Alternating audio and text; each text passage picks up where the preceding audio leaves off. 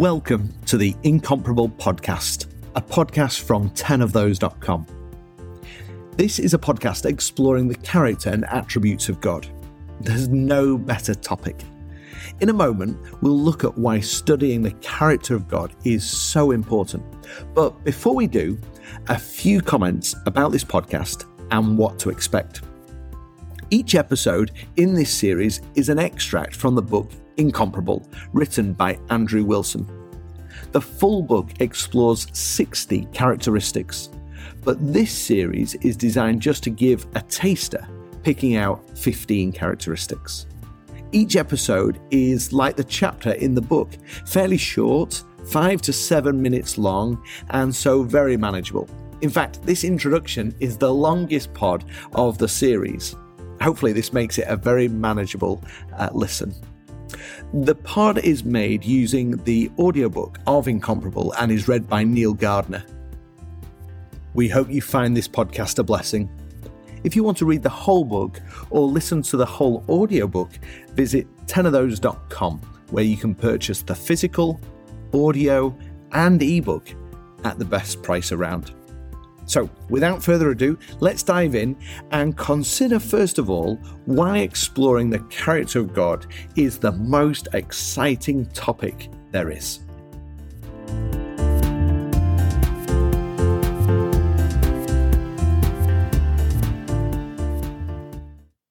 This book is about God, quite unashamedly.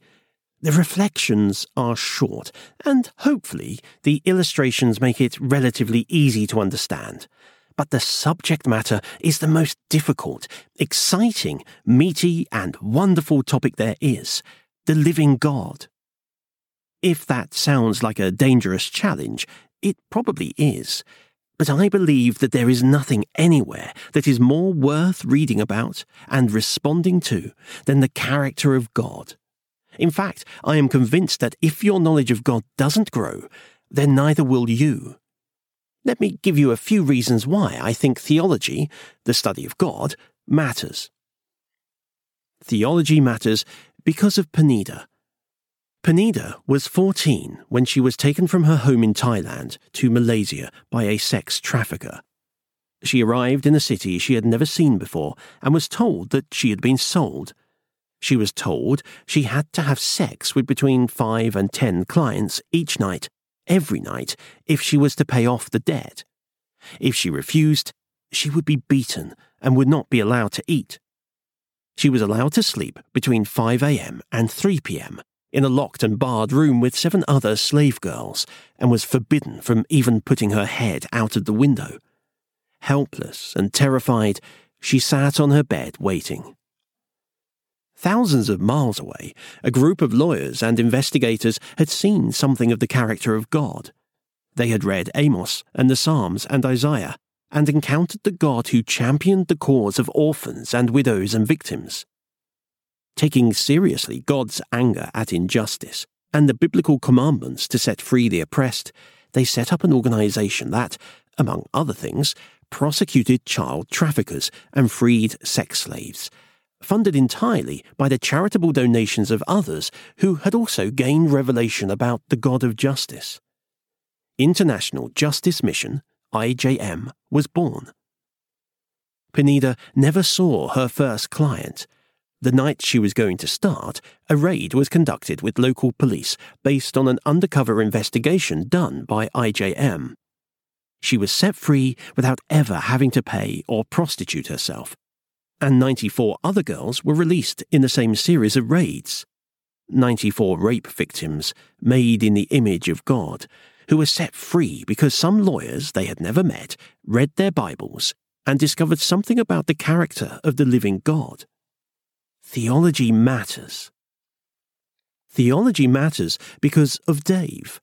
A tall, sociable salesman in a small town in England, Dave had no background in Christianity and no interest in getting one. Like millions around him, he was destined for an eternity without God. That is, until his first child was born. Looking down at the miracle of life in his hands, Dave couldn't believe it was an accident and marveled at the wisdom that God, if he existed, must have in order to create his daughter. It was a life-changing moment. He and his wife Julie repented of their sins, got baptized, and committed themselves to their local church. 20 years later, having brought up 2 Christian children, given generously to further the gospel, and run a marriage course numerous times, Dave and Julie are moving 3,000 miles away to help build the church in Canada. Revelation that the wisdom of the Creator God changed a man, a family, and a church. There are millions of Daves around the world. Sadly, there remain some Penidas, and there is still work to be done. But it is theology, the revelation of who God is, that saves Daves and frees slaves. Being convinced of God's sovereignty is the only thing that can strengthen a martyr or inspire someone to plant a church in the Muslim world. Seeing His holiness is the only thing that can produce the kinds of revival we read about in church history. Understanding His fatherhood is the only thing that can mend people broken by abuse and fear. Grasping His grace is the only way to get free of legalism, false expectations, perfectionism, and who knows how many other modern sicknesses. Seeing how scary God is serves as the ultimate weapon against sin. You and I were transformed by revelation of who God is, what Paul calls the light of the knowledge of the glory of God in the face of Jesus Christ. 2 Corinthians 4:6. But that was not the end of our need for theology. It was the start. Theology also matters for the church as a whole. It can often seem like the world is taunting us, whether through liberal theologians, newspaper columnists, script writers, or whoever, like the Rabshakeh in Isaiah 36:4. On what do you rest this trust of yours? The answer, of course, is the same as it was for Hezekiah. On Yahweh of hosts. Knowing the God in whom we place our trust is the only secure foundation we have. The character of God is the only basis we have for establishing churches in the first place. Knowing the God of Israel is our foundation for community on earth, and the ultimate answer to those who would prefer to opt out of local church altogether. The multicolored wisdom of God is our foundation for building multiracial, multi-generational, and socially diverse congregations in a world where people like spending time among their own.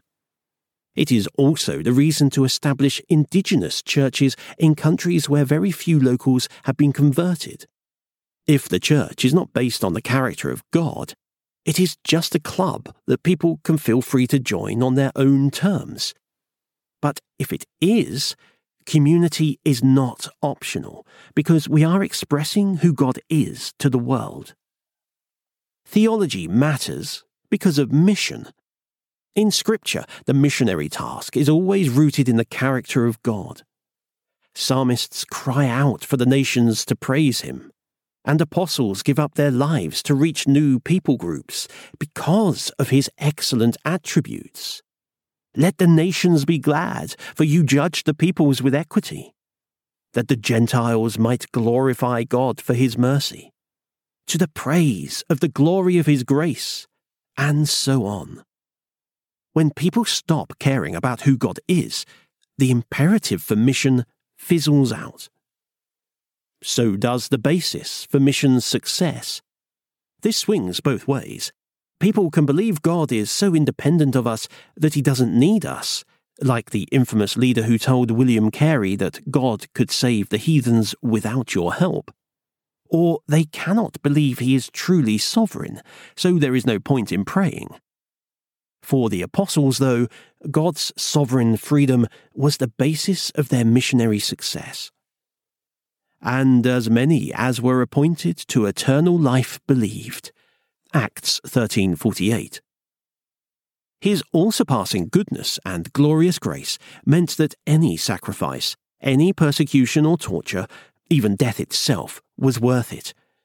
Good theology will always result in a sacrificial, zealous, joyful mission. Good theology will also stop the church from becoming irrelevant on social issues.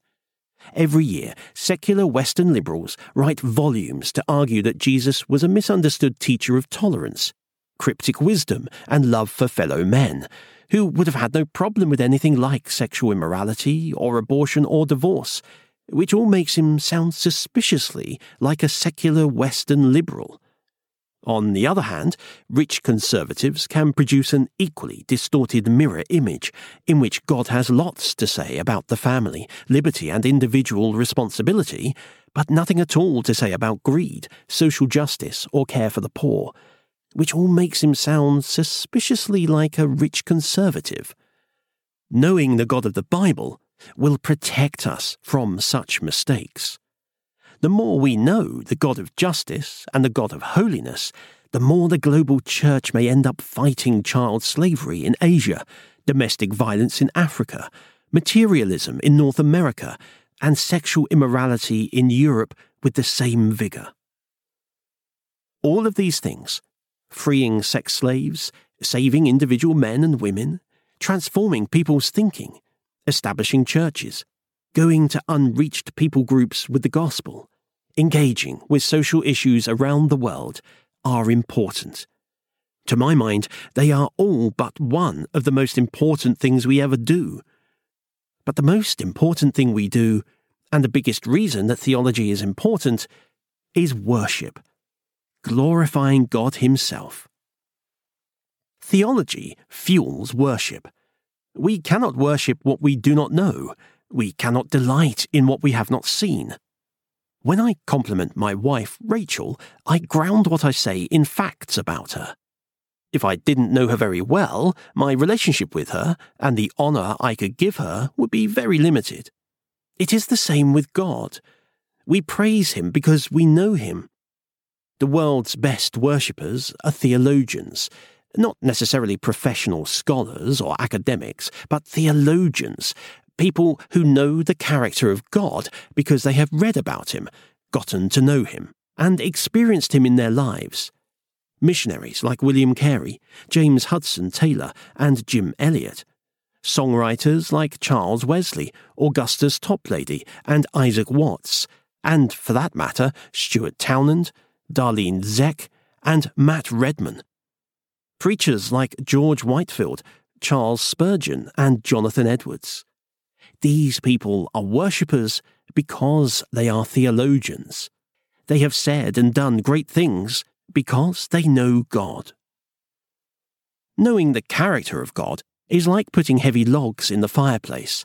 When the fire of worship is lit, it burns hotter, brighter, and longer than the guys down the road who used paper. But that metaphor has a flip side. There is no use in theology that does not turn into worship. Logs that just sit there on the hearth would have been better off staying in the forest. When we learn about objects, it enhances our brains and equips us to use them.